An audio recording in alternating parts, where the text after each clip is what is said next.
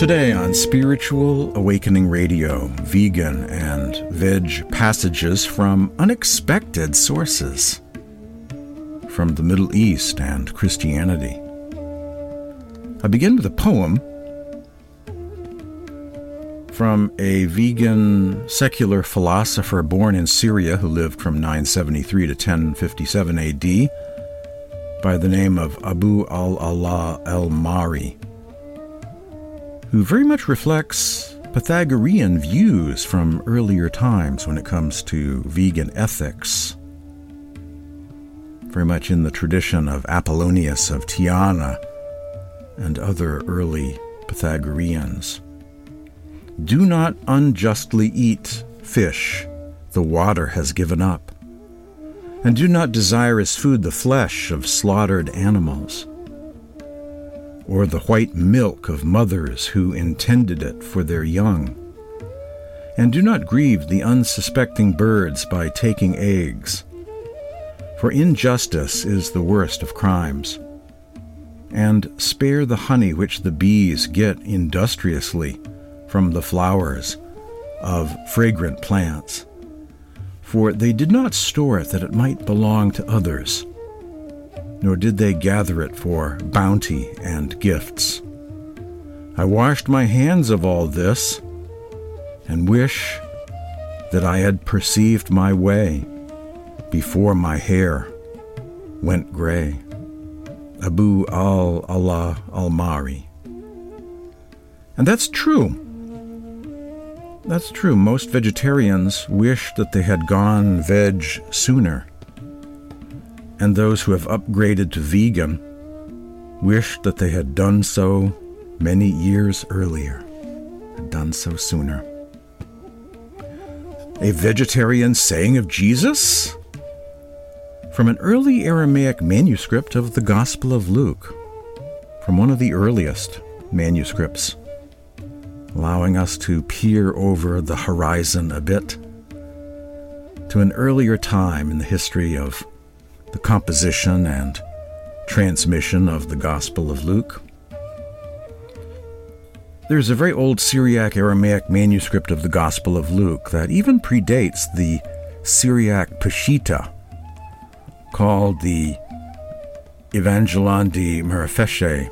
It contains some textual variants, differs from the Greek Gospel manuscripts, and the now standardized conformist approach used by most of the New Testament translators. They all tend to choose the same translation every single time, based on consensus and tradition. Verily, verily, I say unto thee, it doesn't always have to be this way, and doesn't have to be using King James English in the 21st century. There are two surviving editions of Evangelon de Marafeshe, the Curetonian version of the four Gospels, as well as the Sinai manuscript known as the Old Syriac Gospels. Evangelon de Marafeshe represents a tradition, a translation, and one of the earliest witnesses of an older collection of gospel manuscripts that no longer exist, but once were in circulation between the 2nd and 5th centuries AD. That's what I mean by peering over the horizon a bit. And that last quote about manuscripts no longer existing, but were once in circulation between the 2nd and 5th centuries. That is a quote from the introduction to the Antioch English Bible, published by George's Press on these ancient Syriac Aramaic manuscripts.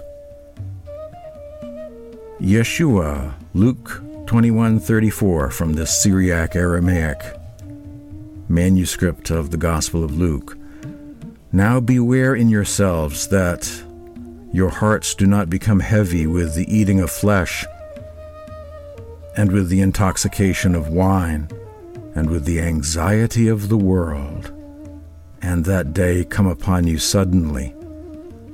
For as a snare it will come upon all them that sit on the surface of the earth.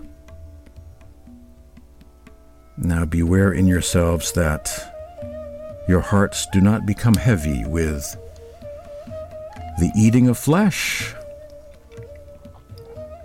That reads very different from the Greek manuscripts that Romans and Orthodox have read for many centuries now. Probably the most interesting of the changes from the familiar New Testament accounts of Jesus comes in the Gospel of the Ebionites' description of John the Baptist, who evidently, like his successor Jesus, maintained a strictly vegetarian cuisine. That's a quote from Professor Bart Ehrman from his famous book, his very influential book, Lost Christianities, The Battles for Scripture and the Faiths We Never Knew.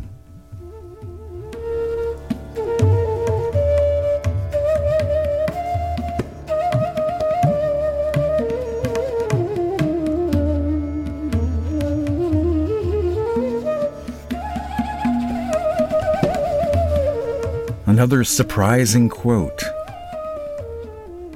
This one comes from St. Jerome. The consumption of animal flesh was unknown up until the Great Flood. But since the Great Flood, we have had animal flesh stuffed into our mouths. Jesus the Christ, who appeared when the time was fulfilled, again joined the end to the beginning, so that we are now no longer allowed to eat animal flesh, unquote. Saint Jerome, Latin name Eusebius Hieronymus, lived from 345 to 420 A.D., Christian monk and scholar whose outstanding work was the production of the Latin Vulgate, the principal and official Latin translation of the Bible, recognized as a saint in Catholicism, a fairly mainstream person, often quoted, very much recognized by Orthodox sources. And yet there he is espousing Ebionite views about ethical vegetarianism. Jerome knew about the Gospel of the Hebrews and the early Ebionite Christian sects who were vegetarians. He was in touch with them. He lived in a region where they once lived, and was in touch with some of them, and claimed to have had a copy of the Gospel of the Hebrews, which is a pro-vegetarian Jewish Christian gospel from the early days of Christianity, sometimes cited by Origen of Alexandria and other early church fathers, but now is lost, except for a few passages preserved in their writings. And St. Jerome embraced their views, these Ebionite early Christian Jewish views about ethical vegetarianism.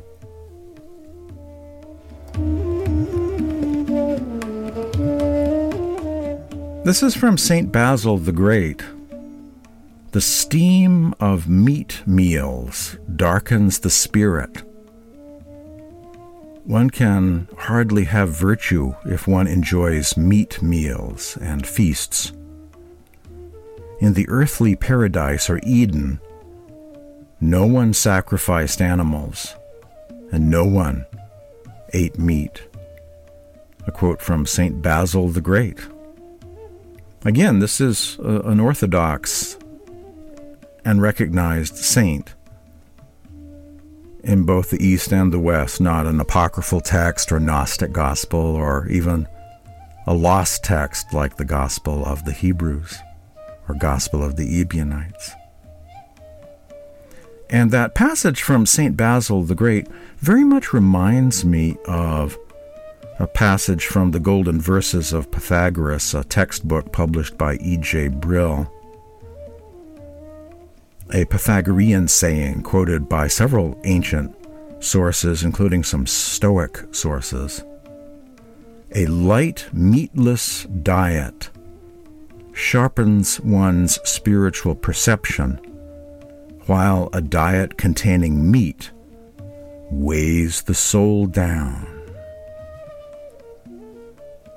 That is an amazing quote, which pretty much embodies East and West, Orthodox, Gnostic, the way of the mystics, everyone, East, West, North, South. Why vegetarianism?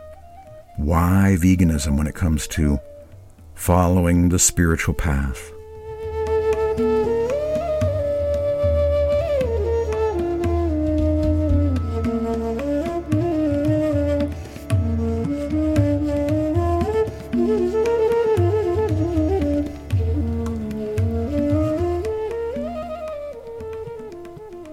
And why the Sattvic diet 2.0 of the 21st century is going vegan, why vegetarianism itself is going vegan. The vegan upgrade. I believe, based on the current practices of the dairy industry in India and around the world, that classic saints such as Guru Kabir, Guru Nanak, Tukaram, Ravidas, Tulsidas, Namdev, Darya Sahib, etc., founding fathers, founding gurus of Sant Mat, if they were here today, would not only be advocating a lacto-vegetarian diet, but they would change to vegan. They would be switching to the vegan diet. These days, many are making this transition, including in Sant Mat and Radhaswami. This is the direction that the vegetarian movement is headed in around the world. Vegetarianism is going vegan. In the future, I believe the definition of the two will blur, and that when you look up in a few decades from now the word vegetarian, it will be the same as vegan, no animal products whatsoever. No more lacto. No more dairy. Everything is going vegan, completely 100% vegan. Vegetarianism is going vegan in the 21st century, and for many already has. It's hard to reach the more subtle states of tranquility and meditation on an animal flesh diet based on the suffering of other beings. In addition to the disability produced by living in an unaware, high-violence culture that doesn't see the problem with that, it seems likely that there are actual chemical influences in meat that adversely affect meditation, along with other health issues, as the saints have said. A poem from Darshan Singh's book, Jada Anur, Pathway of Light. All living creatures seek a life of peace, so pass your days on this earth humanely. Even the heart that beats in an animal's breast knows sympathy, brims with love. So look on all living creatures with loving compassion. Bring to humanity's night the light of dawn.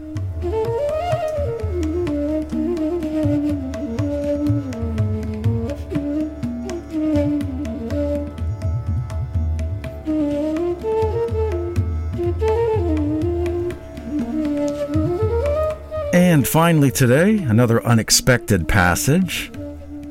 This is from the Recognitions of Clement, the Ebionite Book of Acts.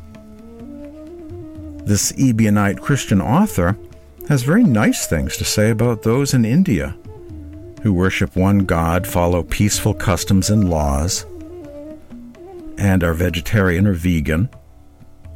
He sees parallels between his own religion and that of his brothers and sisters, his kindred souls, in the Indian countries.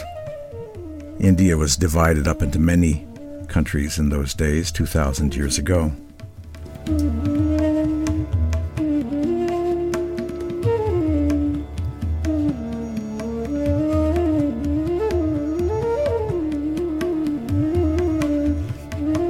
He says there are likewise amongst the Bactrians in the Indian countries immense multitudes of Brahmins who also themselves, from the tradition of their ancestors,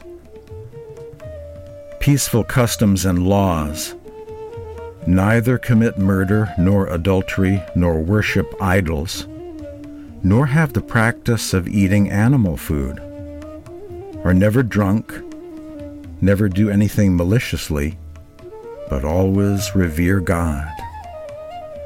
A quote from Recognitions of Clement, Book 9, an Ebionite book of Acts that has survived the centuries, representing a pro-vegetarian form of Christianity from the early days.